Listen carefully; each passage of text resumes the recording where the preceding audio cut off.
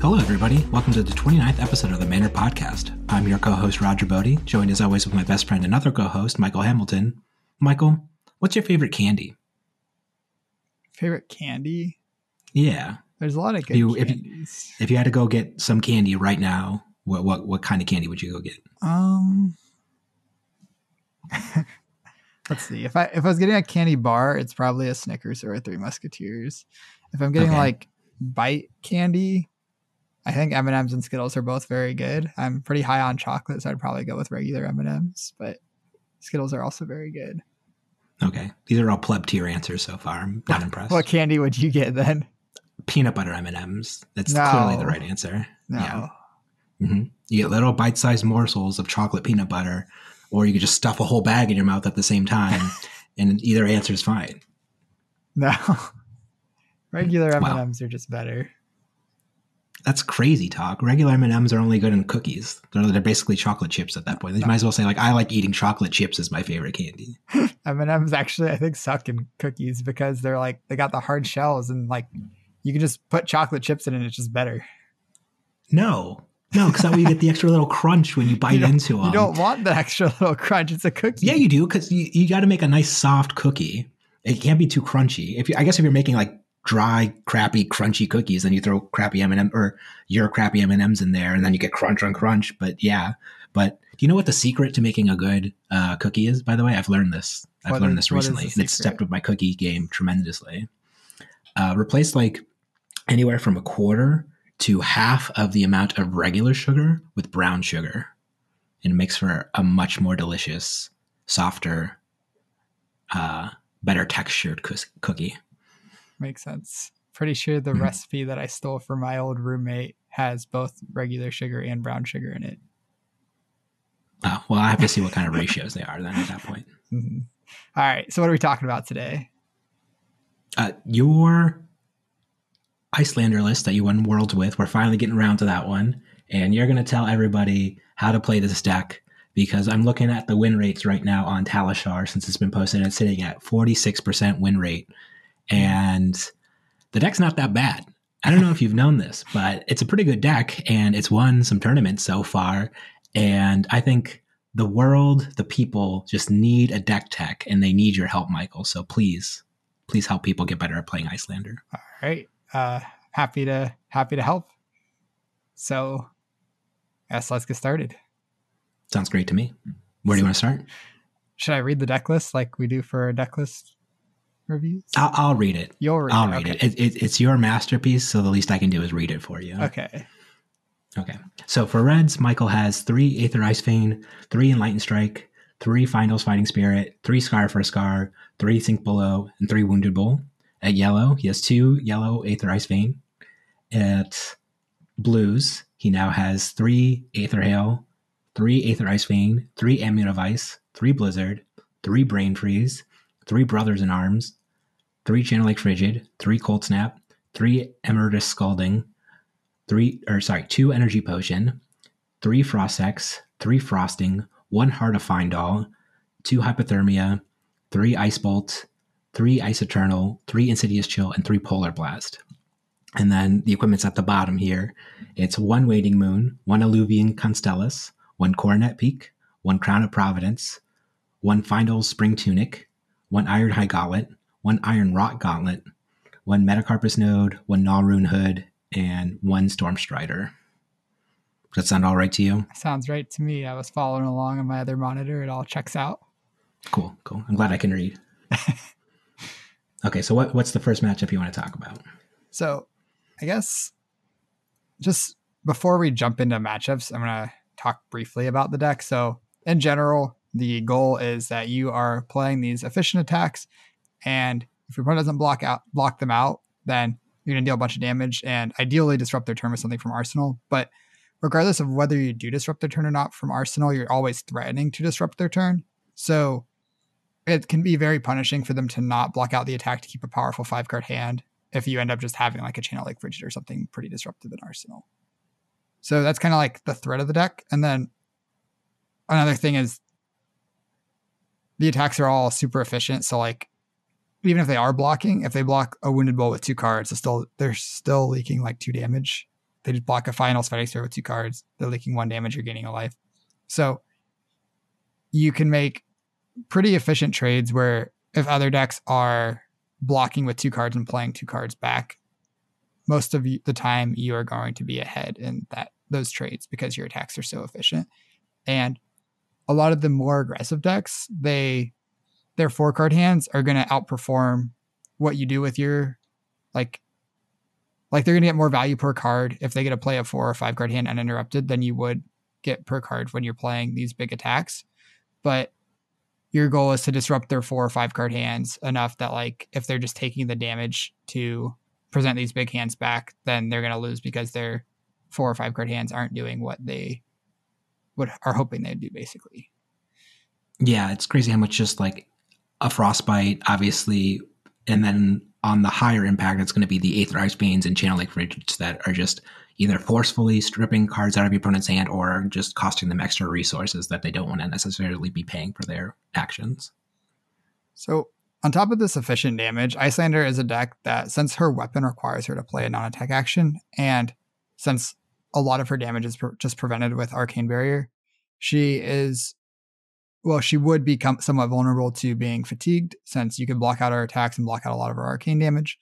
But then the way that she can kind of play around getting fatigued is a combination of Amulet of Ice, Insidious Chill, and Frost Hex, and Ice Eternal also, I guess. So the biggest thing is with Amulet of Ice and Insidious Chill, if you play an Aether Icevein on your turn, then you're going to strip a lot more of their hand than you normally would from a disruptive effect. And because of that, they will have maybe 1 card or often 0 cards if you stack up enough of these on your turn. And then they're completely vulnerable to any damage you're going to deal on their turn. So that can be something like just casting an Emeritus Scolding into Waning Moon is 7 damage that gets around them fatiguing you. But the biggest thing that she can do to play around fatigue is if you have multiple Frost Hexes in play, then you can cast an Ice Eternal for X equals 4 or even X equals 5 with a Tunic counter, or even more if you have Energy Potions, which you don't have in a lot of the matchups, but X equals 5 is kind of a lot of the time what you're going for is pitching 3 blues and using a Tunic counter. And it's going to give them 5 Frostbites and deal 5 damage. And then 5 more damage for each Frost Hex you have in play at the end of their turn. So that can pressure like 15 damage if you just have 2 Frost Hexes in play. And then you can also pitch that last blue you used to fuse to Waning Moon as well. So you can get 18 damage not out of nowhere because there's a lot of setup, but in a way that's very hard for them to interact with. So she basically has those tools to kind of fight against fatigue. Yeah, and I guess touching on the fatigue thought process in general, it's incumbent on the Iyslander pilot then to realize and always keep track of what your density of threats are left in your deck. So it's pretty common that you'll halfway through the game realize, okay, I've played 2 Enlightened Strikes. I played all of my final Finding Spirits are blocked with them. And I only have 1 Wounded Bull left in my deck. And I had a block with a red Aether Icevein on a critical turn. So I only have like 6-ish threats left in my deck and my opponent's still at 30. Like the alarm bell should be starting going off in your head, and you need to start really thinking about hard pivoting towards the more disruptive elements of the combo instead of just relying on those efficient attacks. It's just something that is very important to always be thinking about over the course of the game. Yeah, and that's one easy way to lose games if you aren't thinking about it is you run out of attacks, your opponent's at 22 life, and you have no Frost Hexes in play. A lot of the hands you're going to draw at that point aren't going to be very threatening because you don't have any of your big attacks, which is basically the only way you can like threaten damage on your turn. Those and Aether Iceveins. Yeah, it's hard to close games with blue frostings, that's for sure. Yeah. So if you end up in that spot, it's going to be tough if you didn't play out any Frost Hexes and you run out of attacks and they have a pretty high life total. Okay. So I guess ready to move into matchups now. Okay, where do you want to start? All right, let's start with Fi, because I think Fi is probably one of the best decks, has been one of the best decks for a while, and I expect it to always be, maybe not always, but for the foreseeable future, it'll be a significant threat to the metagame. Okay, from like a macro level, do you think you're favored in the match, or do you think it's 50-50 or they're favored? I think it's really close, and it kind of depends on a few things. If I honestly don't really know whether we're favored or not. I think the matchup's tough, and a lot of the reason it's tough is because Fi is pretty good at hiding how many resources he'll need during the turn. So you don't always know when your frostbites will be efficient attacks him. You don't always know when they're going to be able to arcane barrier your waning moon activations without it costing them a lot. So because of that, it can be pretty tricky to time your disruption. There are a couple things that you have going for you in the matchup. First is that Channel Lake Frigid is huge against Fi, and a lot of the time he wants to play 3 to 6 cards or effects each turn, and that just means having a channel in play that turn means he needs 3 to 6 more resources to do that same turn, which is not really possible. Like a lot of the time he can pay 3 extra resources for channel, but he won't have nearly as big of a turn as he would have if he didn't have a channel. Absolutely. So I think that's the biggest thing that you want to focus on against Fi is getting your channels out. And then the other thing is, I guess I'm going to jump and compare Fi to Briar a little bit. Briar's biggest turns are obvious when they're going to happen. She has a Channel Mount Heroic going into her turn. It's obvious it's going to be a big turn, or at least has the threat of being a big turn. Whereas Fi, you don't really know when that's coming. Just he has a 5-card hand. He randomly goes belittle, reveal thing, cast an Art of War, and suddenly you're off to the races. Yeah. Suddenly it's a huge turn, and you're just like, whoa. So it can be pretty difficult to make sure you have answers for that kind of stuff. And the good news is Fi doesn't play 2 and 3 card hands very effectively. So just like disrupting him enough of the time, a lot of the time you can just like build an advantage over the game. And then his big turn is going to be a big turn if you don't have a channel like Frigid or Blizzard at the right time. And there's not really anything you can do about that. But hopefully throughout the rest of the game, you have built enough of an advantage that it makes up for basically how much damage you like during the big turns. Yeah, and it's just a race. It's just a straight up race with the Fi, because they obviously are not very incentivized to block because they have a lot of 2 blocks in their deck. So they're not very often going to just spend all 4 of them blocking out Wounded Bulls for 8. And they don't really want to be pitching a lot of extra resources into arcane barriers. So it's interesting that a lot of the Fi players now don't even bother with Arcane Barrier 2. They just stick with the Arcane Barrier 1, Vindal's Spring Tunic, Tracker Stripe Shuko, and I think Mask of the Pouncing Lynx is usually favored for them. And they just try to go as fast as possible to get you before you can really get into like any of those setups that Iyslander really wants to get to in order to prolong the game. Yeah. So talking about sideboarding for the matchup, since it's just a race, you're not really worried about getting fatigued, and most Fis don't even have the AB3 to even threaten the fatigue. So against Fi, currently I am just cutting my combo pieces. I'm cutting Frost Hexes, I'm cutting Ice Eternal, and I'm cutting Energy Potion, of course. Since it's a race, you don't want cards that are, or you want all your cards that are as efficient as possible. So I'm playing all of the reds in this matchup. Just okay. What about Amulet of Ice? Why don't you talk to me a little bit about that card? Because that doesn't block either. Yeah, so Amulet of Ice is very good because you can use it to basically just trade for a full card. And Amulet of Ice is just like one of the best cards in Iyslander outside of the fact that it doesn't block, because Iyslander can really struggle to use 4-card hands. And having Amulet of Ice as just a thing with Go Again that you're very happy to get in play is a perfect way to use those 4-card hands. You play Amulet of Ice and then attack with the thing in Arsenal, your last card. It also, since Fi's power scales multiplicatively with how many cards he has in his hand, if you have an Amulet of Ice on a turn, maybe you Aether Ice Vein him and he just takes 5 and discards a card, or pitches a blue for AB1 and pays the 2. Having an Amulet to just like strip one more card to make him play a smaller hand can be very powerful. On top of that, this is a matchup where Brain Freeze is very good. You can Brain Freeze them and then look at their hand and you kind of know what their hand's capable of and if you should amulet that hand or not. So getting that information is critical. Yeah, for those reasons, I've been pretty happy with Amulet Device in the matchup. It can suck if you're going second and the Fi attacks all out and you draw Amulet Device plus another no block or 2 Amulet Device or something. Even just drawing one sometimes results in you taking like a reasonable amount of extra damage. Like 3 to 4. Yeah, like 3 extra damage than you would if it was just a random 3 block like a Frost Hex or an Ice Eternal instead. But I think that math checks out. The upside of it is high enough that I think it is correct to leave it in. And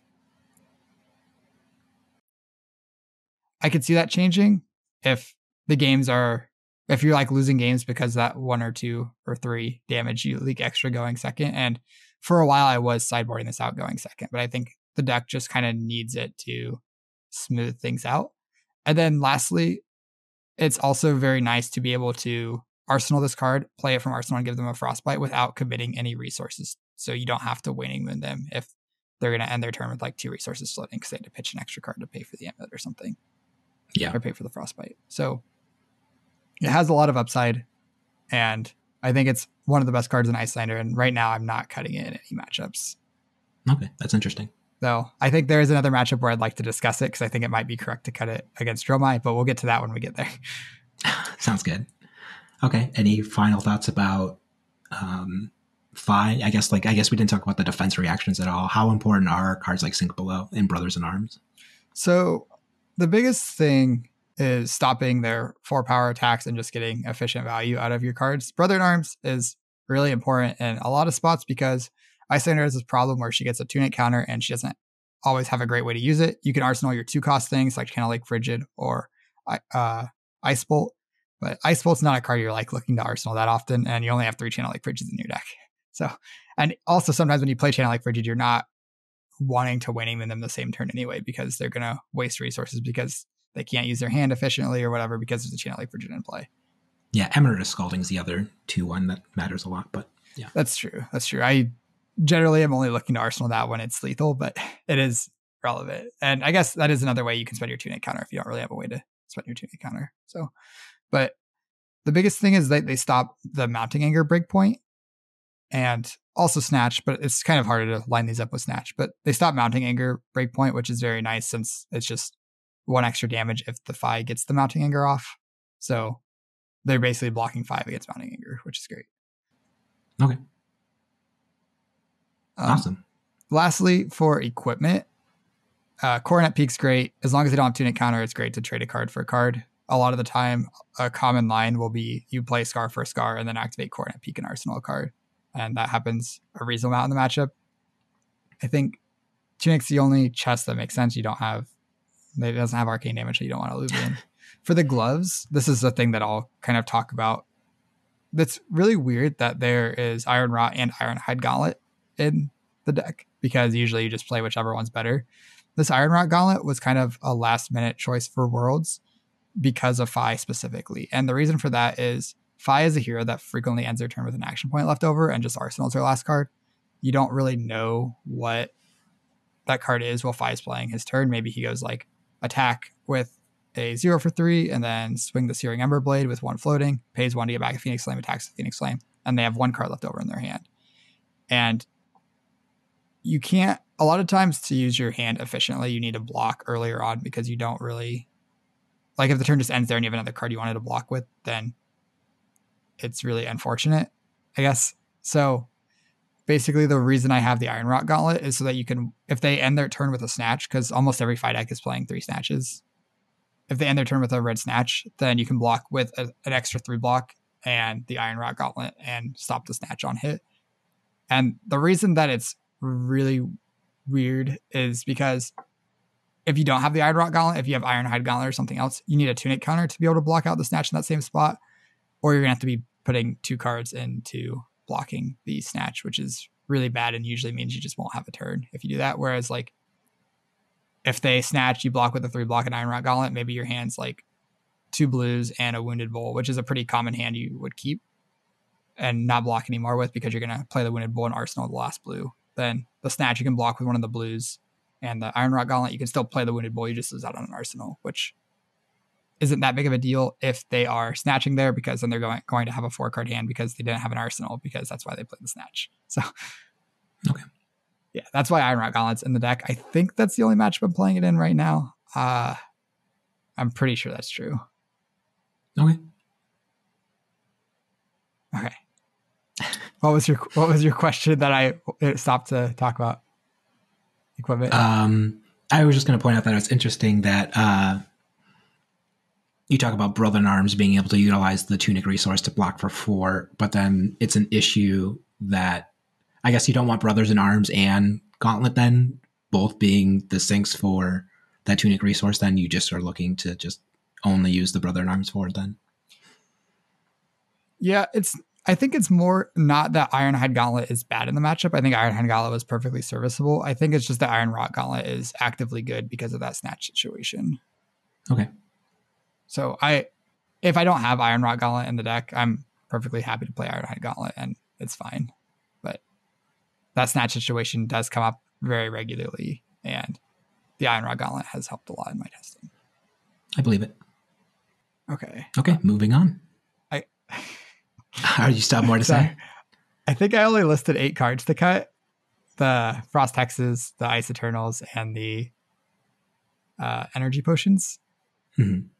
So the last 2 cuts, I think, should be blues. I've kind of moved around on what they should be. I think I'm kind of low on Hypothermia in the matchup, but if all the Phis know you're not on Hypothermia, that kind of gives them some room to gain an edge. So I think when a lot of times in the tournament, I've been cutting Hypothermias into Phi or trimming down to just 1 so that like they kind of have to respect it, but you don't ever have to arsenal it and have it be sitting awkwardly in your arsenal waiting for them to play a Blaze Headlong or use Tide Flippers or something. But that's the last card I would cut currently is the 2 Hypothermias. You could also cut the Heart of Final when you're going second because it doesn't block, and I think the upside is a lot lower than the Amulet of Ice's upside of just like... Yeah, you're not going to get second cycle to get 2 life out of it. Yeah. But going first, I'd never cut Heart, but going second, I think it's very reasonable to cut it. Okay. And now I'm ready to move on. We did it. We got through 5. So what's the next hot deck you want to discuss in the meta right now? Is it Levia? Are we going to finally learn how to sideboard against Levia? No, but I'll talk about Levia if you want to. You kind of have... No. Okay. We'll save the best for last. We'll save you don't if we have time, it. We'll get to it. Yeah. Okay. So I guess next would be Oldheim. Oldheim's pretty common, and I think that matchup is pretty tricky from the Iyslander side because... Yeah, I think it's very, very skill dependent on who wins. As somebody who's lost Oldheim a lot, so... From the Iyslander side, I don't like Scar for Scar in the matchup because Stalagmite is very good against Scar for Scar. If you attack with Scar, they Stalagmite you. It feels so bad. I think if you know they're not going to be playing Stalagmite, if you know they're on Arcane Lantern or something, and you know, or they're going to be on Sledge, I'm usually pretty happy with Scar for Scar because it's an efficient red. But if they have Stalagmite, it's really bad. And then it can also be kind of tough against Ice React. But I think that's like... So the combination of Stalagmite plus Ice React makes it really awkward a lot of the time. If they don't have Stalagmite, I think it's still worth playing it over Ice React. But that said, in Swiss, I'm leaning towards cutting it if I don't know their deck. Yeah, I think we've seen that evolution where first Oldheim was just all in on sledging in the matchup. And I think over time against Iyslander, they realized that Stalagmite plus Winter's Wail is actually the way to go. Iyslander, oddly, is a deck that really doesn't play well through these disruptive effects like a single Frostbite or Channel like Frigid. So when you look at it from that perspective, like Wounded Bull is great when it's just 2 cards for 8 damage, but having to pitch that extra card and turning into 3 cards for 8 damage makes the deck atrocious on rate. So that's why I think Winter's Wail started to pick up a little bit more in popularity. Yeah, and that's part of the cost of like trying to make your deck as efficient as possible is you're making all these deck building decisions to maximize use of your resources, and then suddenly if your opponent's like, you need 1 more resource, well, your deck isn't built in a way to really pay that cost because it's using all of its resources. So I think Winter's Wail plus Stalagmite's probably the best configuration from the Oldheim side if you know you're playing against an Iyslander. For sure. Or against an Iyslander with attack actions. Yeah, but that's going to be the vast majority of Icelanders now. I mean, who would play stupid old arcane damage when you could play Wounded Bull? The other cards I'm cutting Blizzards and Hypothermias. There was a time where I think it might be correct to leave Hypothermias in against Oldheim, where they had Enlightened Strike, Zealous Belting, and Rouse the Ancients. I don't think you can expect most Oldheims to have all three of those cards. And even if they do, you won't know it in Swiss. So in a top 8 situation where you see their deck list and they have all three of those, it is probably reasonable to leave Hypothermia in. Blizzard's just bad. Yeah, I would agree. Yeah, it doesn't block and it's too situational. And then for the last cards you cut, you definitely want all your combo pieces in this matchup. And you want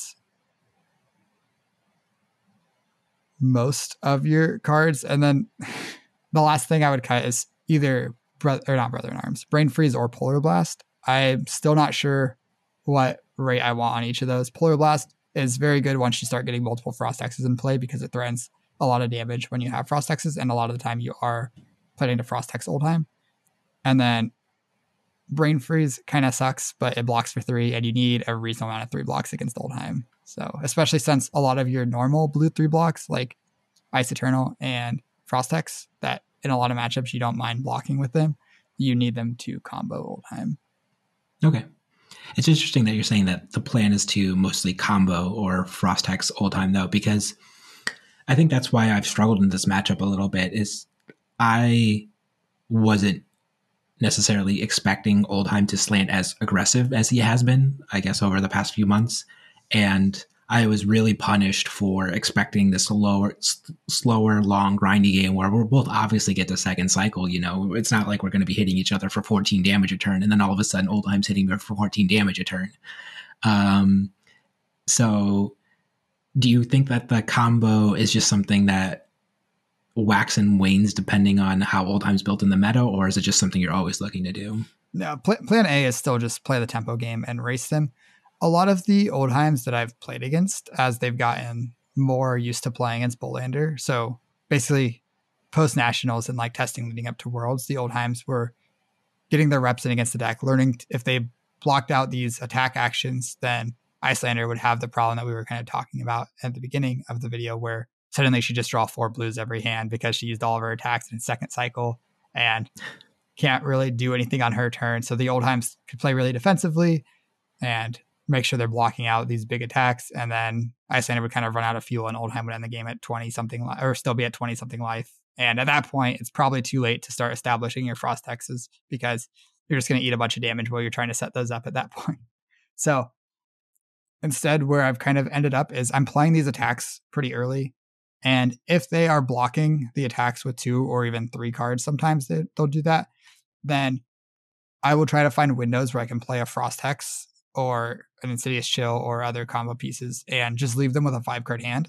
Because a lot of the time, if you leave Oldheim with a 5-card hand, there's a reasonable chance he won't be able to use his hand efficiently, and he'll just like waste a full card or waste 2 resources out of it or something. Okay. And that kind of, the odds of them being able to use a 5-card hand increases the more copies of Pummel they play. But also, the more copies of Pummel they play, the worse they are at blocking. So if they aren't blocking, if they are blocking a lot, they probably can't have that many Pummels because Pummel requires basically a 4-card hand or a 3-card hand in the case of CNC Pummel with a Tunic counter. But almost always it requires a 4-card hand to really use, and it blocks for 2. So if you have a lot of Pummels in your deck as Oldheim, you're kind of forced to block less. And when they're forced to block less, you don't have to combo them. You just have to combo them. Sorry. No, go ahead. You only have to combo them if they're blocking out your reds pretty well or pretty effectively. And the CNC Pommel is the whole reason why you're playing Crown of Providence in this matchup instead of Coronet Peak. Because in theory, Coronet Peak should be pretty good in this matchup. Oldheim needs a lot of resources, and they aren't always trying to like pitch cards on your turn to use Crown of Seeds or things like that as they would in other matchups. So Coronet Peak would normally be fairly impactful in the matchup, I would think, but given just the threat of those Command and Conquer Pummels, you switch to Crown of Providence, right? Yeah, I actually don't love Coronet Peak in the matchup because a lot of the time as Oldheim adds more cards to his hand, he gets less efficient. Whereas, like, if you compare it to the aggro decks, where like as they get more cards, every card gets more efficient. Oldheim, with one card, he can swing Winter's Well for 4 to Frostbite. With 2 cards, he can swing Winter's Well and Arsenal a card, I guess. Or he can play like a 3 for 7, but usually those don't have great on hits.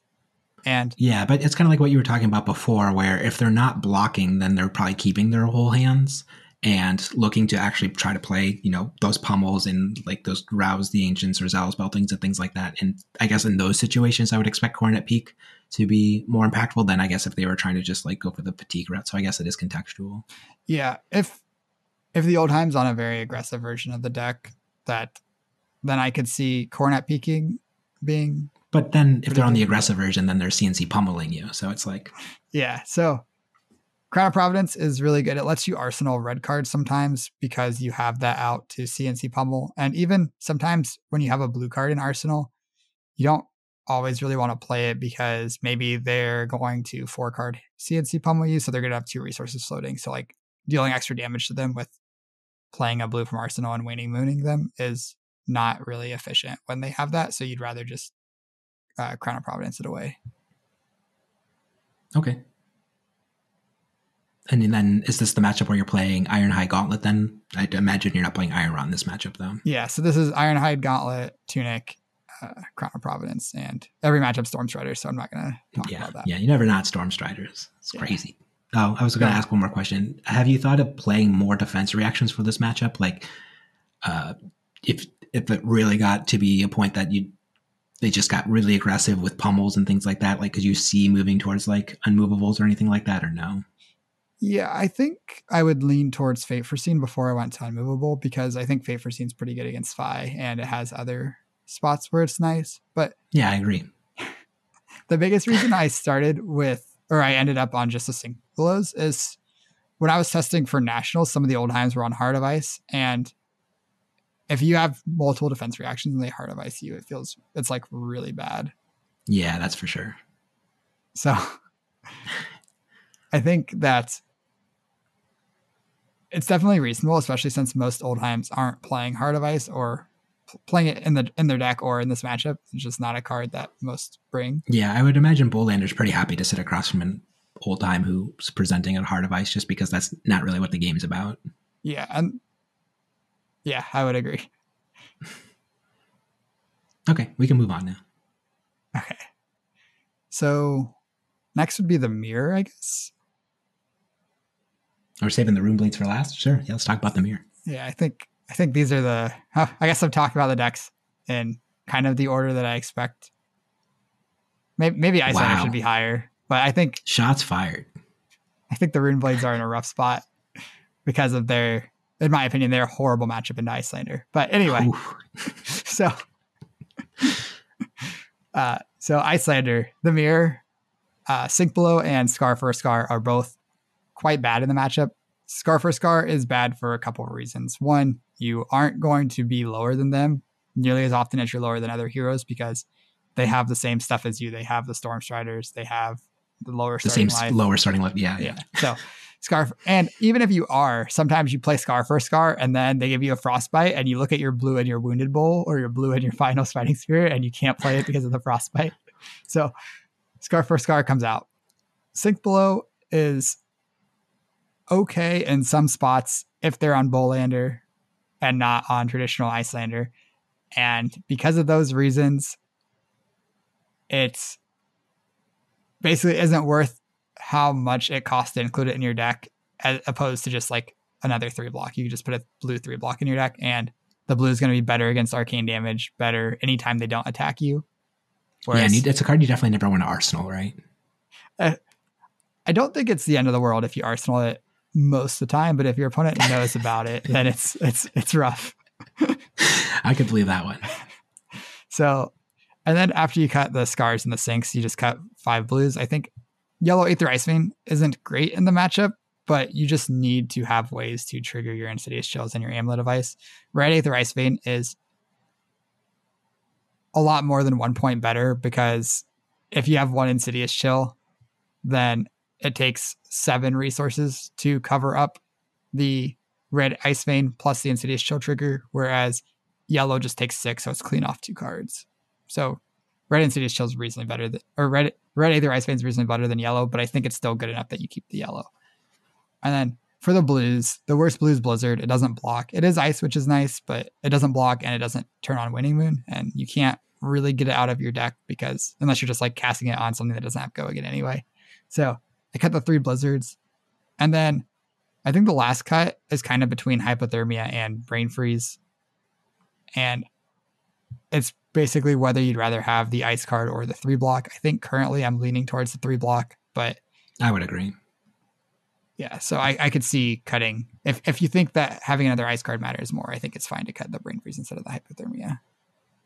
Yeah, I think blocking is obviously going to be important in the matchup, given that you really don't want to be presenting arcane damage if you can at all help it most of the time, because you're both going to be playing Alluvian and Gunstellus. So anytime that you're giving them the charges on Alluvian, it's not getting the full value off of it, because it's almost not only preventing that 1 damage when they pitch to prevent it, but it's almost like dealing 1 back to you then at that point. So it's just not the best thing to be doing, obviously, all the time in the matchup. And that's why in Nationals in particular, when the Icelanders weren't on Bullander, you just had a field day with them because you just had a substantial advantage of ways to deal damage of them that didn't require you to charge their Alluvian Constellus, but they didn't. Yeah, for sure. And I think that in one way, like this is a matchup that you usually want to Frost Hex them in, because a lot of the time you just like can't get enough damage through without Frost Hexing, because they have so many blues to pay for arcane damage and so many 3 blocks to just stop the physical attacks.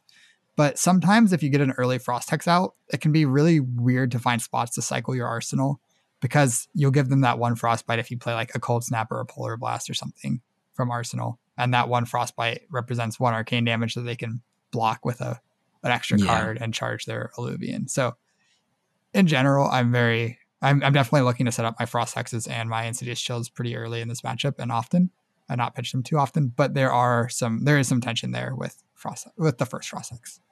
Yeah. And then let's talk about Channel Lake Frigid in this matchup, because in my opinion, I think it's the most important card for when it's played, especially at the end of the game. If you can either get it to be an end game pitch stack, or it's at the end of your first cycle, just lucky enough. And what it does is it basically gives you a security blanket from them just trying to kill you out of nowhere, because it's a lot harder for them to try to pop Storm Striders, use their Alluvian Constellus, use their Waning Moon, play these cards either from hand or arsenal through a Channel Lake Frigid. And that's why I think it's just like matters so much in the end game. Yeah, if you can set it up where you have your Channel Lake Frigid pretty close to or pretty early in the second cycle or the end of the first cycle, it's really powerful. Not only does it make it like really hard to kill you, since Storm Striders cost an extra resource, whatever they're trying to play off, Storm Striders cost an extra resource. It also means that anytime they want to pop an Amulet Device or an Energy Potion, it costs a resource, and activating Alluvian also costs a resource. So it just gets really hard for them to kill you, I guess, when you have a channel in play. And then even the cards that aren't trying to kill you, costing 1 extra resource is really annoying. So playing your Frost Hex, playing your Insidious Chill all cost 4 resources instead of 3, like we were talking about earlier with just how Iyslander is vulnerable to a Frostbite. She's also very vulnerable to Channel Lake Frigid and doesn't want to see it in play. It can be kind of difficult to find a good window to play it out, because a lot of the time, if you arsenal it and you play it, then they're just going to do whatever they were going to do in response. Like if they play a non-attack action, you play your channel, they're just going to Winning Moon you then if they wanted to Winning Moon you, and if not, then they don't care. But it is very valuable to get it down later in the game. Yeah, and one of the critical cards you mentioned in that evaluation is what I think is the second most impactful card in the matchup, which is weird because it's marginal to garbage most of the other time, but it's Energy Potion. And Energy Potion just being that enabler for the endgame combo, obviously, first and foremost, that's why it's there, is to help you charge up and make your Insidious Chills bigger than they would be otherwise. Ice Eternals. Ice Eternal is bigger than they would be otherwise.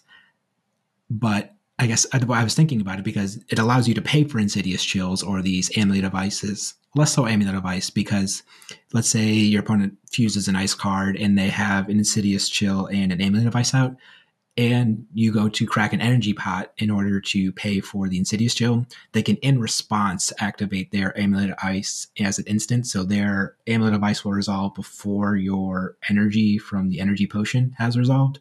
So it's just a really important timing thing to keep in mind in the matchup. But overall, it's just really impactful for just giving you flexibility in spots where you wouldn't have it otherwise. Yeah. And one last thing to add about the energy potion is that situation I was talking about where you sometimes don't want to play your arsenal because they have you have given them a frost X already. Energy potion doesn't give them frostbite, so you don't have to worry about it charging their Alluvian. Last, the Northern Hood's basically only for this matchup. You also played against Kano, but there's not very much Kano that exists. And I think if you don't expect very much Iyslander, it's reasonable to cut. I don't think you're at a huge disadvantage in the mirror if you don't have it. It's definitely better than the 2 blocking hats in the mirror, but if you don't expect very much Iyslander at all, it's fine to cut the Northern Hood. Yeah, it's really only matters against Radiator Ice Veins, right? Yeah, basically. Okay. And then I guess this is the first matchup we're playing Metacarpus Node, though. So why don't you talk about Metacarpus Node? Yeah, so Metacarpus Node, it's mostly there for the extra Arcane Barrier. And the other gloves kind of suck. Iron Rod and Ironhide are not very good gloves in general. Metacarpus Nodes is much more powerful. You just like need an excuse to play it, like the Arcane Barrier being relevant. Mm-hmm. And basically, the turn that you're killing, a lot of the time you can play a damage card from Arsenal, plus Stormsword is a damage card from your hand, and you can pitch 2 extra resources into Metacarpus Nodes to basically increase your damage by 2. It also matters with Ice Eternal, where you play Ice Eternal, you have 0 resources floating, you fuse a card, then you can put the Metacarpus Node trigger on the stack and pitch the blue that you fuse the Ice Eternal with to pump the damage of Ice Eternal by 1 with Metacarpus Node, and then use your last 2 to Winning Moon. So those are the 2 spots that you really activate it with, either 2 damage spells or with Ice Eternal. But you can find other windows, I guess, but it's more straightforward. Yeah, pitching a blue with Emeritus Scalding to clean that up to 5 damage at instant speed is pretty nice. Yeah. And you should basically never be popping Metacarpus Nodes unless you're killing them, or killing them maybe the turn after. But yeah, same with Stormstriders though, right? I guess we haven't talked about that, where you really, it's almost always a losing play to pop Stormstriders before you're actually killing your opponent, just because you'll get into those endgame states where your opponent will be within like those otherwise lethal ranges, and you just can't play your cards at instant speed. You just don't have that threat anymore. So once you get to those lower life totals, you're just actually at the same like disadvantaged state than any other hero would be at the end of the game then at that point, which is not where Iyslander wants to be. Yeah, definitely. And I think there are exceptions, but like there aren't very many. If your opponent Phi goes Art of War Spreading Flames, maybe you can Stormstriders them there, maybe not even 100%, but or your opponent on Briar has a Channel Mount Heroic and you basically know they have several go again attacks somehow, then you could pop it to strip their hand. But a lot of the time their average damage output is not going to be high enough to warrant using Stormstriders, even if you have like a Red Aether Ice Vein that you want to fire off to disrupt their turn. Yeah, the handful of times that I was in situations that I thought it would be worth it, I wound up losing those games anyways down the line, because like I said, we just got to those endgame states where we're both at low life totals, and I just didn't have the reach that is what makes Iyslander so potent in those endgame states, and I just kind of died because I just couldn't present the damage that obviously I would be otherwise had I been able to play my cards at instant speed. So yeah, it's kind of awkward about them. Yeah. So I think in general, if you're unsure, just don't use Stormstriders. Between Nationals and Worlds, I think I popped my Stormstriders on turns that were not the last turn of the game 0 times. So I would believe it. There are times where it is correct, but there are not very many of them. Okay. Now is it Runeblade time? Is it Runeblade o'clock? Yeah, Runeblade o'clock. Okay. Do you want to talk about the more joke of the 2 Runeblades first? That's right. Yeah. And I say a joke because I always said it was a buy. And then in the last pro quest I think we played at, or it's a Battle Hardened, I lost to Viserai in like my last round of the Battle Hardened. And I was just like shocked. Shout out to Kevin Breyer. He's a very good player. But yeah, I could not believe that I lost to a Viscerai. Like I've always considered it to be a buy for Iyslander up until that point. Yeah, so Viscerai is the only non-wizard matchup that you get to play Alluvian Constellus against because he threatens arcane damage almost every turn because of his Rune Chance. Even if he's not attacking with Rosetta Thorn, it's really hard for him to avoid attacking with Rune Chance or popping Rune Chance. Mm-hmm. So because of that, Alluvian Constellus just gets so much value over the course of the game. And it also means you can be less selective about what kind of blues you arsenal, because like a lot of the time I don't want to arsenal my Frostings because if I play Frosting and winning with them, it's only spending 2 resources. I don't want to arsenal my Ice Bolts because if I play Ice Bolt and winning with them, it costs 4 resources and I can't really use the other 2. Against Viscerai, a lot of that is... None of that matters. Yeah, none of that matters. You can arsenal whatever you want, however the hands line up to arsenal cards. You can just dump your extra resources into using Alluvian on Rune Chance, and it's great. The other thing is you're also very good at blocking because Brother-in-Arms can also very easily help you reach those blocking breakpoints for mob skies and stuff. And both, this is kind of a Viscerai and a Briar problem where you can leave your card in arsenal and wait to see if the Frostbite will stop them from swinging with Rosetta Thorn. It's kind of face up if it will or won't most of the time because they have to play their non-attack and their attack with Go Again. And then they're going to either have no resources floating or 1 resource floating or more than 1 resource floating. And when they have 1 resource floating, give them a Frostbite. Makes sense. So the Viscerai... go ahead. So Viscerai matchup, pretty tough for Viscerai. I am not honestly sure how I want to sideboard in the matchup. Most of your cards are pretty good and the blues are all pretty good at blocking. So I don't Energy Potion's the big one. Easy cut, doesn't block. It's not really what the matchup's about. You don't need the extra energy because Waning Moon's free the whole match. I could also see cutting some of the attacks, whether it could be Wounded Bull because you are often ahead in the matchup pretty frequently just because they're just taking 3 damage from Waning Moon every turn, it feels like. Or I guess every other turn, given the nature of Viscerai. You just don't... You're just so efficient at presenting damage through other means that you just don't need Wounded Bull as much. And maybe some of like the cards that I guess don't really impact them super much, like if you wanted to Brain Freeze, they kind of are playing a lot of big bulkier attacks. There's not a lot of zeros you can take from them. The zeros you can take are impactful, definitely, but it's not going to come up all the time, and that kind of puts Brain Freeze in an awkward spot.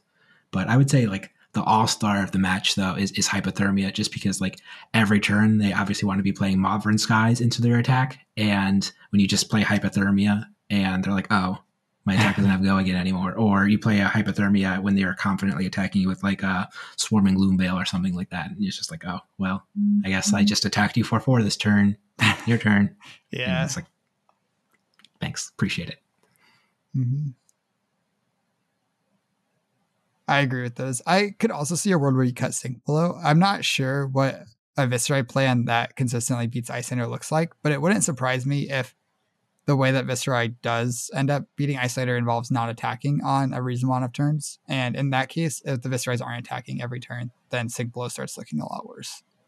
Yeah, do you want to talk about the Discord chat that was popping up over the past week? Shout out to the Patreon, or I guess it's not even Patreon, but just the Manor Discord chat where people were asking if Fatigue Viscerai is possible now because of the new card. It's like Diabolic Edict or something like that, where it forces each player to sacrifice an enchantment. And since Frost Hex is an enchantment that Viscerai controls, he can choose to sacrifice his own Frost Hexes, so it takes away your ability to endgame combo him. And then you're just supposed to block and AB a whole bunch for the rest of the game, I guess. But do you think that's viable? No idea. It, in theory, makes sense if Viscerai can basically change his deck enough that he has 2 or 3 of these and enough 3 blocks and ways to not die in the meantime. High blue count, high 3 block count, and 2 or 3 of these to kill Frost Hexes. I could see that potentially being a recipe that beats Iyslander. Yeah, I guess I would think that you would need AB5 at that point, and it's pretty hard to get to that point. So I don't know. Even with AB3, if you're leaking 2 extra damage from, or 1 damage from each of the yellow ice veins, 1 damage from each scolding, and 2 extra damage from the red ice veins. That's still only leaking 11 damage. If you're able to block out most of the other stuff, then you should be okay. Fair enough.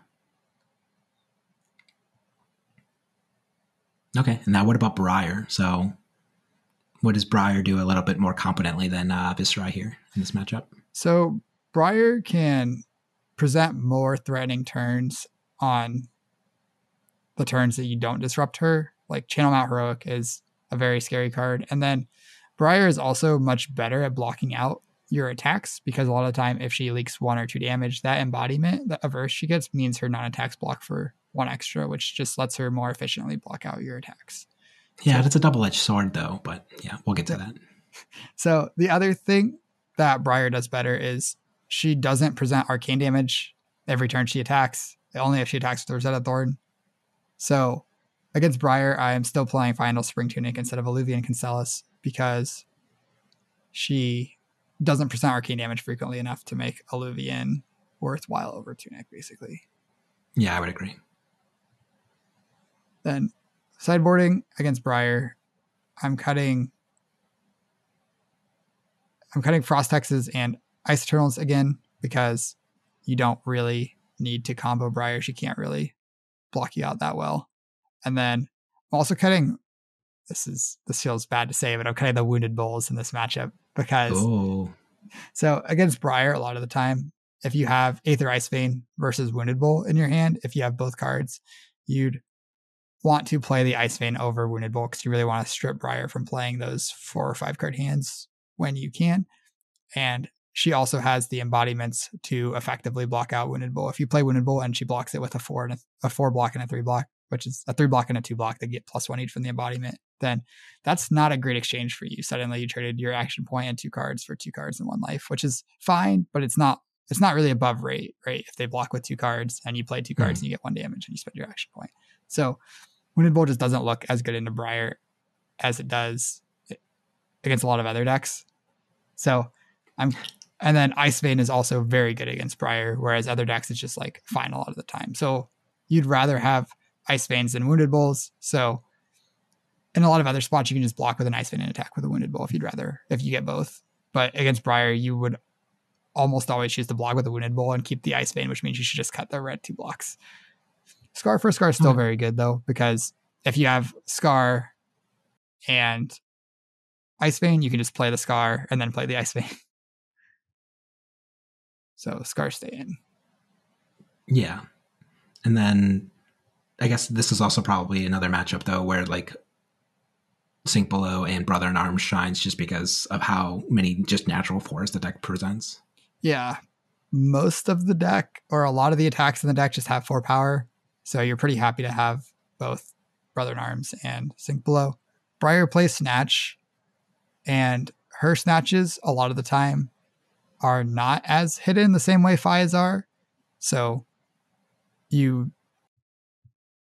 because she has so many ways to give her stuff going in between Embodiment of Lightning, a lot of times she'll play Snatch before the end of her turn, and then you can just play your Sink or your Brother in Arms.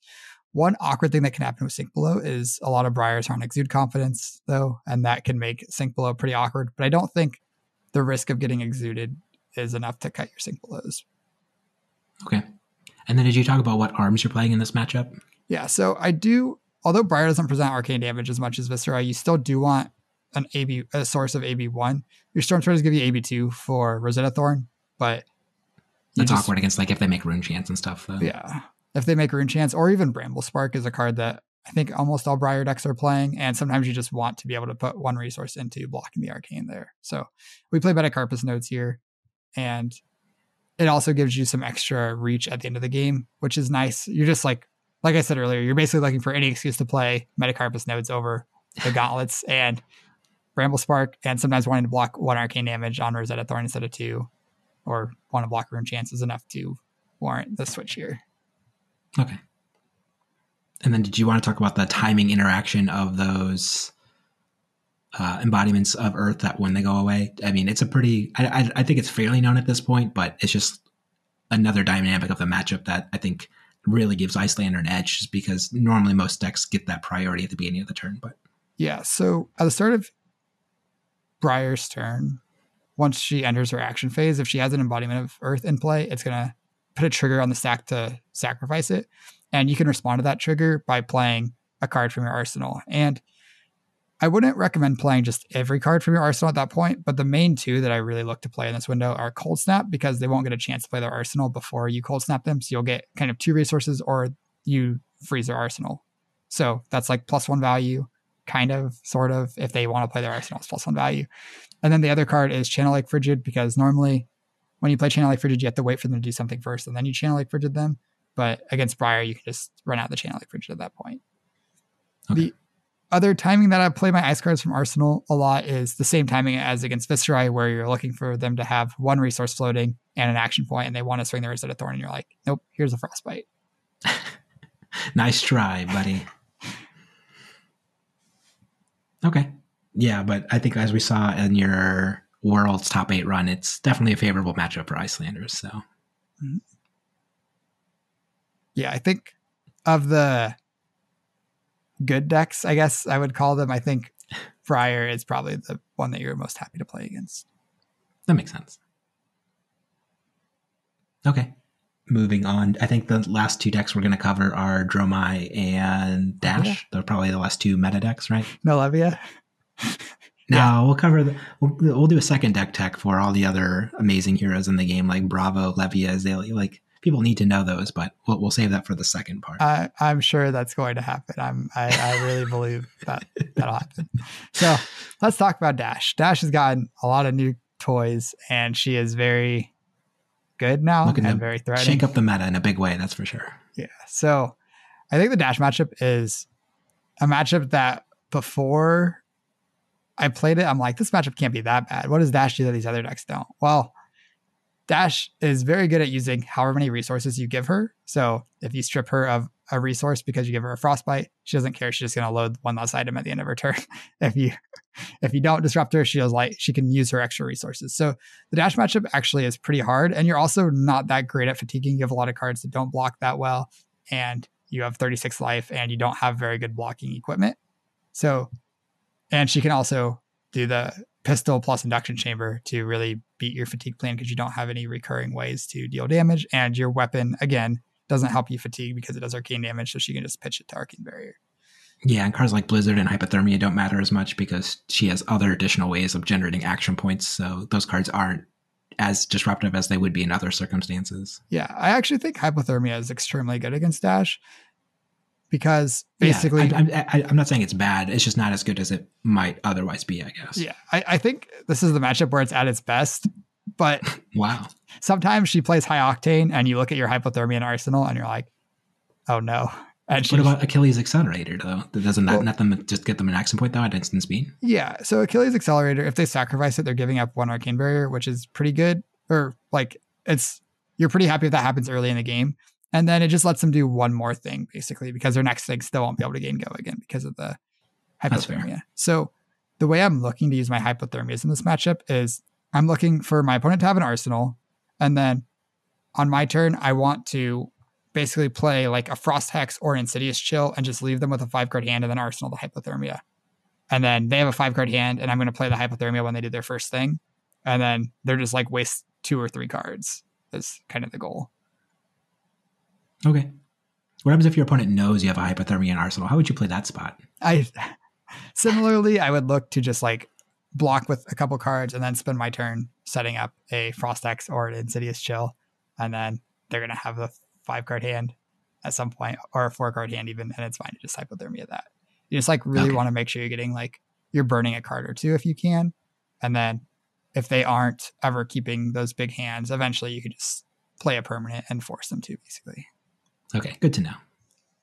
For next time it comes up, you know? Yeah, in case that ever pops up for anybody else's games, you know? Mm-hmm. So, cards I'm looking to cut here. I don't like Sink Below because it's a lot of the time they are just spending their turn attacking with pistol or doing random stuff, and you're not guaranteed to line up a 0 for 4 with it, basically. And the turns where you like strip their hand and draw Sink Below is pretty game losing. And Dash also does not have very many on hits. She has like Combustible Courier, I think, is the only one that actually matters, where it gives your next thing +3.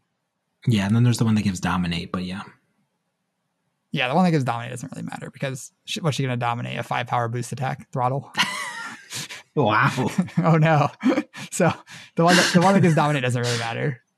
Okay.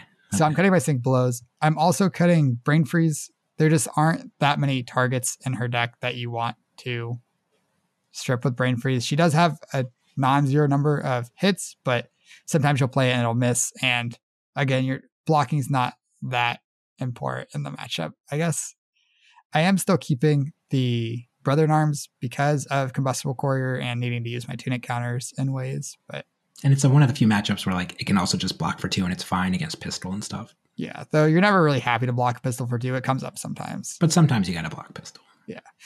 For the last cut, I think... What am I cutting as the last cut against Dash? It might just be like Frosting or something. No, we're cutting energy potions. Yeah, I didn't say energy. Yeah, I was about potions. to say. Yeah, but that card does not seem great. Any of the reds you're cutting aside from Sink Below? No, anything else staying in? I think all the attacks are good enough because, like, well, all of our cards do block for 3. You're still getting like +1 in a card most of the time when you play like a Scar for a Scar, or if you play like a Finals Fighting Spirit or Wounded Boy, you're going +2 off of your 2 cards for 2 cards, and you really need ways to spend your action points. Otherwise, you're just like kind of spewing value if you're not using your action points. Yeah. I think it's just Frostings as the last cut, but I'm not positive. Yeah, Frosting sucks. Get it out of here. So what headpiece are you playing in this matchup then? Because you kept saying, well, Dash is just good at playing however many cards or resources you give her. So that would probably lead me to believe that Coronet Peak is just not impactful at all in this match. So this kind of is different from other matches where I do still really like Coronet Peak against Dash. And there's a couple of reasons. First is, like I said earlier, she doesn't really have very many on hits. So Crown of Providence, that 2 block breakpoint. Well, I guess you can also block 2 with Coronet Peak, but you don't really want to throw away your Coronet Peak usually too early. Yeah. Mm-hmm. But she doesn't really have breakpoints, so you don't care that much about getting stuck with cards and needing to block with Crown of Providence. Though, yeah, so I don't really value it that highly. And then the other difference is Channel Lake Frigid is super good in this matchup because when she wants to attack with her gun, she has to pay an extra to load things, pay an extra to give it go again with the ejection chamber, and then pay an extra to actually attack with it. So everything just gets taxed because of Channel Lake Frigid. And because of that, a lot of the time you want Coronet Peak so that you can just pitch an ice card to Coronet Peak the turn after you play Channel. So you can keep the channel around without needing to have like something to do with your resources. So because of that, I think Coronet Peak is quite good, though I'm not really looking to activate it on random turns. It's just mostly to keep Channel Lake Frigid around. Okay. That makes a lot of sense now that you talk about it like that. And then I imagine this is an Ironhide Gauntlet matchup though. Yeah. I think Ironhide Gauntlet is just, again, you need a ways to use your extra resources sometimes. So it's nice to have it. It's not great. I think it's slightly better than Iron Raw Gauntlet. But again, I think this is a spot where like if you didn't have Ironhide Gauntlet and you just brought Iron Raw Gauntlet, I don't think you'd be too unhappy. That's fair. And then so like let's talk about some of these new toys that Dash got that could really change the impact of this matchup. And first and foremost, so how do you think we're going to beat the Gundam, the Nitroid Mechanoid? This just seems like it's going to be a nightmare for Iyslander to deal with, right? Just like this insane value of this giant robot. Icelander's ice isn't very good against robots, right?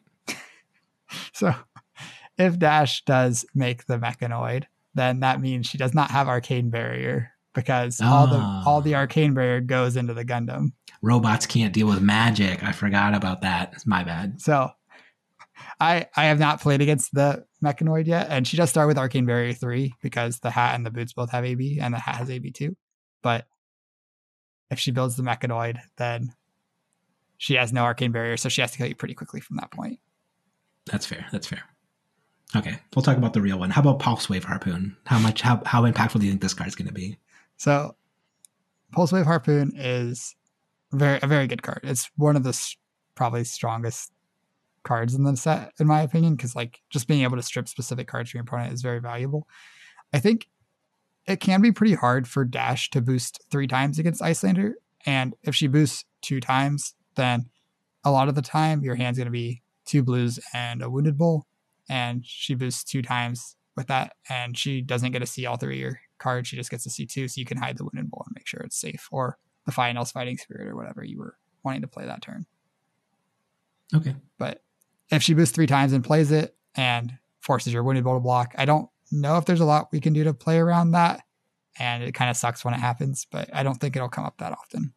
Yeah, boosting 4 times is a lot to be asked for in a turn most of the time, and it's especially hard to do through like Frostbites or Channel Like Fridges and or Coronet Peaks and things like that. So I don't know just how super impactful the card will be, but I guess time will tell. Mm-hmm. Yeah, I think that card is very good, but I think it shines mostly against like the aggressive decks that are looking to keep very specific 4-card hands, or just keep 4-card hands in general. Okay. Any final thoughts about Dash? The last thing, I've kind of talked about this, how Dash can use however many resources you give her pretty efficiently. So a lot of the time you'll want to just save your ice card in Arsenal and wait to see what she does. And if she loads her gun and goes to 0 resources loading, that's when you want to give her a Frostbite so she can't use her action point to shoot the gun. Yeah. The more I think about it, though, the way Michael Hamilton looks at it is the ice cards aren't just ice cards in the arsenal. They're trap cards. You can't just be throwing out your trap cards willy-nilly.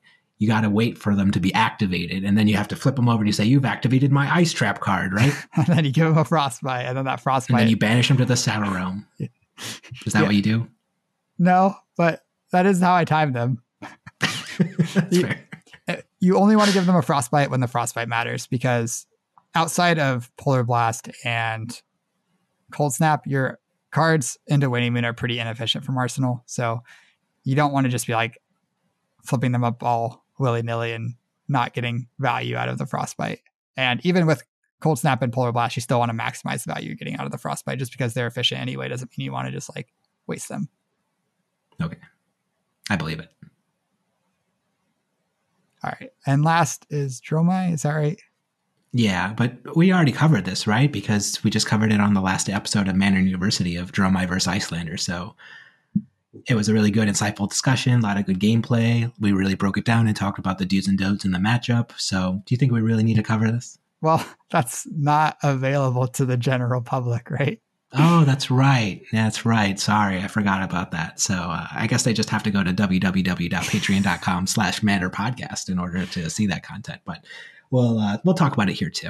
So real quick against Dromai, this matchup you play Stormstrider's Metacarpus Node Tunic, and then the hats between Crown of Providence and Coronet Peak. I think it's very close. Coronet Peak has the same interaction against Dash where you can keep Channel Lake around with it, which matters less against Dromai, but Crown of Providence also isn't that great. Could be convinced on either hat. I've been running Crown of Providence recently, but I think there are arguments for Coronet Peak. This matchup, though, it kind of goes against everything I said about saving Stormstriders and saving Metacarpus nodes till you're killing them, because I guess I should talk about kind of the dynamic of the matchup where Dromai plays her dragons, and when Dromai declares them as an attacker, you can kill the dragon basically before the effect, the on attack trigger goes on the stack.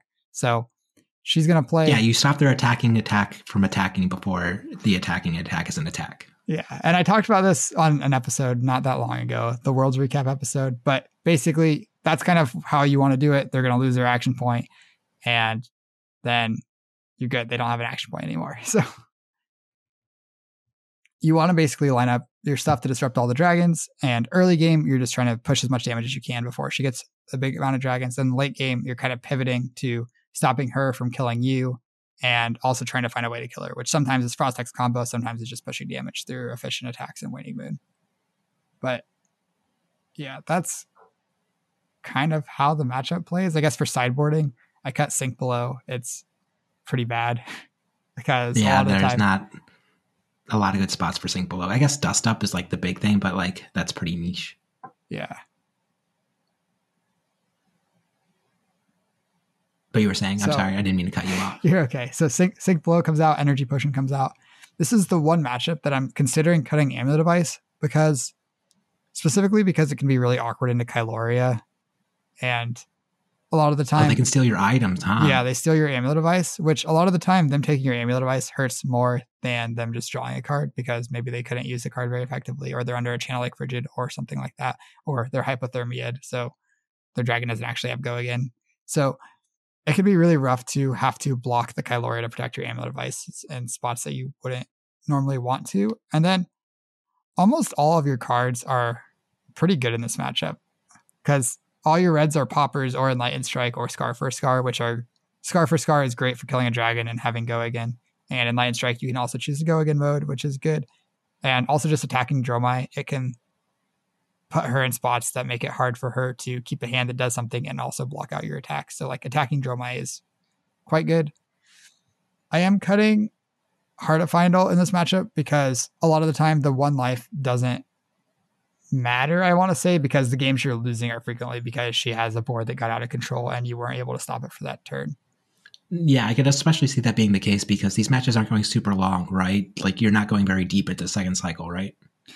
Yeah, usually, I think you usually will get to the start of second cycle, but the game usually ends pretty quickly after that because you have a lot less disruption for her dragons. You're through all your poppers. You either need to be killing her pretty early in second cycle or you're going to have trouble stopping the dragon onslaught. Yeah. What would you say is the most impactful dragon in the matchup? So which dragon are you most unhappy to see? There's two dragons. I think both Thamai and Chromai are very important. Chromai, if they start their turn by attacking with Chromai, even if you kill it, they'll still get an action point because they'll either get an extra action point for attacking with it or they get an extra action point when it leaves the battlefield. And that extra action point can allow them to do pretty strong things. Like they can play around hypothermia with it. And it's also just means if you try to strip their action point by killing a dragon at any point, they'll still have one left over. So right. Chromai is very good and very annoying. And the fact that it costs 0 comes up a lot because they can just leave their turn with Chromai and they have 6 dragons in play. And you're like, oh no, I'm going to take so much damage this turn. And then the other annoying one is Thamai. Thamai costs 2 resources, so it can be a lot more awkward for them to play, especially if you're attacking them the turn before they have it. But Thamai is just text of you can't play cards on their turn. It is very good against everything you're trying to do. You are trying to play a card to stop them from attacking you with all their dragons. And because of that, Thamai is very good against you. And they're still vulnerable to poppers. So if they play Thamai and then they attack with any dragon, you can still pop it. But it's still that shouldn't happen very often. Like good Dromai players, I guess, just being a little blunt, shouldn't really be attacking with the Thamais very much in the matchup. But if they play a Thamai and attack with an Ashwing, even if you can't play your ice card from Arsenal, you can still pop the Ashwing and they'll lose their action point. So then you don't have to worry about the rest of the turn. And then you can play your Scar for a Scar or E-Strike or Blue Brother in Arms to kill the Thamai on your turn. Wait, what? Could you repeat that? So if you pop the Ashwing with your popper, their turn's going to end because they have no action point. And while there's a Thamai on the battlefield? Yeah, if you pop it with a popper. Oh, they lose their action. Okay. I misunderstood. I thought you were saying like kill it with kill the Ashwing from like an Arsenal card. I was like, you can't do that though with Thamai. That's the whole point of the card. Yeah. So the poppers are still very good. And okay. So Chromai also can kind of be vulnerable to a popper where if you pop the Chromai, they'll have 1 action point, and then you can play a blue from Arsenal to kill the next attacking dragon. But basically these 2 dragons are the most annoying, and I will frequently when I'm playing the game, I will be counting them and I will be paying a lot of attention to when they pitch one of these 2 dragons. So I know I need to end the game before that gets back, or if they have a board, I'm in a lot of trouble. Yeah. So earlier we talked about how Sling Blue is not very impactful, but why don't you talk to me about like the secret mode of why Brother in Arms is like really good in this matchup? So yeah, Brother in Arms, the block for 4 doesn't matter that much. Occasionally you can use Tunic and use it to block like a Kyloria or a Dust Up, but they don't have that many on hits and they don't have that many things that really attack for 4. But it kills Thamai, it kills Chromai. You need to kill those 2 dragons. Yeah, you can attack a dragon. So it's good. Get them. Yeah. You need Red Brother in Arms now too. That way it just does everything. It slices, it dices, and yeah. Uh-huh. But I guess I shouldn't give away your tech like that. I'm sorry. My bad. And then I guess the last thing I want to say about the matchup is a lot of the time you'll end your opponent's turn because you kill their dragon, they attack with an Ashwing, you frosting it. They're going to have 1 or 2 cards left over in hand a lot of the time. And if they have a card in hand in an arsenal, or even 2 cards in hand in an arsenal, then don't Waning Wind them. Don't do it. They're just going to pitch their card, Arcane Barrier, all your stuff, maybe even get an extra Ash, and you're going to spend a whole extra card to Waning Wind them and deal 1 damage or 0 damage, or sometimes even 2 damage, and they'll get an Ash out of the deal, which feels good, but it feels okay. But like if you're spending a whole extra card to do it, it's not great. So just be very selective about when you actually Waning Wind them here. Okay. Did you talk about what gloves you're playing in this matchup? Yeah, so I think I did, but I play Metacarpus nodes here because they do have a little bit of arcane damage with Asvali, and sometimes they play Burn Them All. I think they should be siding out their Burn Them Alls against you, but you'll see Burn Them All sometimes. And when you have Metacarpus nodes against them, it also helps make it easier to reach breakpoints to kill specific dragons. Let's say they play a Kyloria and attack with it, and you have a blue frosting in arsenal. You can use Metacarpus nodes now to kill the Kyloria with the frosting and basically shut down their turn. And this is the one matchup where I think things change, where before I said never use Stormtriders, never use nodes unless it's lethal. Against Dromai, I will use either of these cards to stop big turns and also stop the legendary dragons like Dominia and Tumultai. Yeah. Those cards are nightmares, that's for sure. Okay. Yeah, but you would definitely say Dromai's Iyslander's like worst matchup, like overall though, in like meta decks, right? I think so. I could see a reasonable argument for Dash, but I think Dromai is harder, especially like a Dromai bot that has a lot of reps into the matchup and is very experienced and prepared and knows how to maximize like Chromize and Themize against you. It's very challenging. Okay. Definitely makes a lot of sense. I really appreciate you talking and doing this deck tech about Iyslander. I know you were hesitant to just kind of like put out like a sideboarding guide, just because as we've now discussed for an hour and 20 minutes, there's a lot of nuance to a lot of these decisions and specific reasons that can change depending on how lists are adapting in this new meta that's coming up with Dynasty coming out, or just contextual based on like what's happening on specific builds of the deck as well. So thank you very much for doing this and just sharing all of your wonderful icy insights with all of us. Yeah, you're welcome. It seems like it was asked for a lot, and I kind of was very hesitant, especially with like specific sideboard things, because even in this discussion, a lot of my sideboard things were like, I think you do this, but you could do this instead. And a lot of that is going to change, and my opinions are going to change on some of those things over time. But that's how I currently think everything, or what you should do now in all the spots. So that's fair. I mean, you're the world champion, so doesn't that mean all of your opinions are just objectively correct now? I thought that's how it works. I am human. Oh, dang. Unlucky. What are you going to do? Okay. Any final thoughts to wrap things up, Michael? Also, thank you for doing this and kind of pushing me to do this a little bit, because I was definitely hesitant, and the people wanted it, I think. So let us know in the comments if this is what you wanted. And I'm nothing but a man of the people, that's for sure, at the end of the day. So once again, then, I also have to thank all the patrons. So patrons obviously really requested this. So thank you for everybody who's joined our community. The support continues to be amazing. Our community is growing, which seems just like more and more people every day. Discord's really blowing up. Lots of good conversations happening there. If you want to learn how to play Go, I just posted like 1 million Go videos today. So we're growing the Go community as well at the same time here. And yeah, just awesome little community we're building here, huh, Michael? Yeah. I'm not as hands-on as you are, but I think I read everything that gets posted there. There's a lot of interesting stuff, but I don't always have time to respond. You got more important things to do. You know, you're just busy polishing all your trophies and you know, just framing exactly where you want to put your giant checks in your house. It's a lot to manage, I know. So I get it. All right. Well, I guess on that note, thank you for watching, everybody. The next time you're playing Flesh and Blood, always remember, mind your manners. Thanks for listening.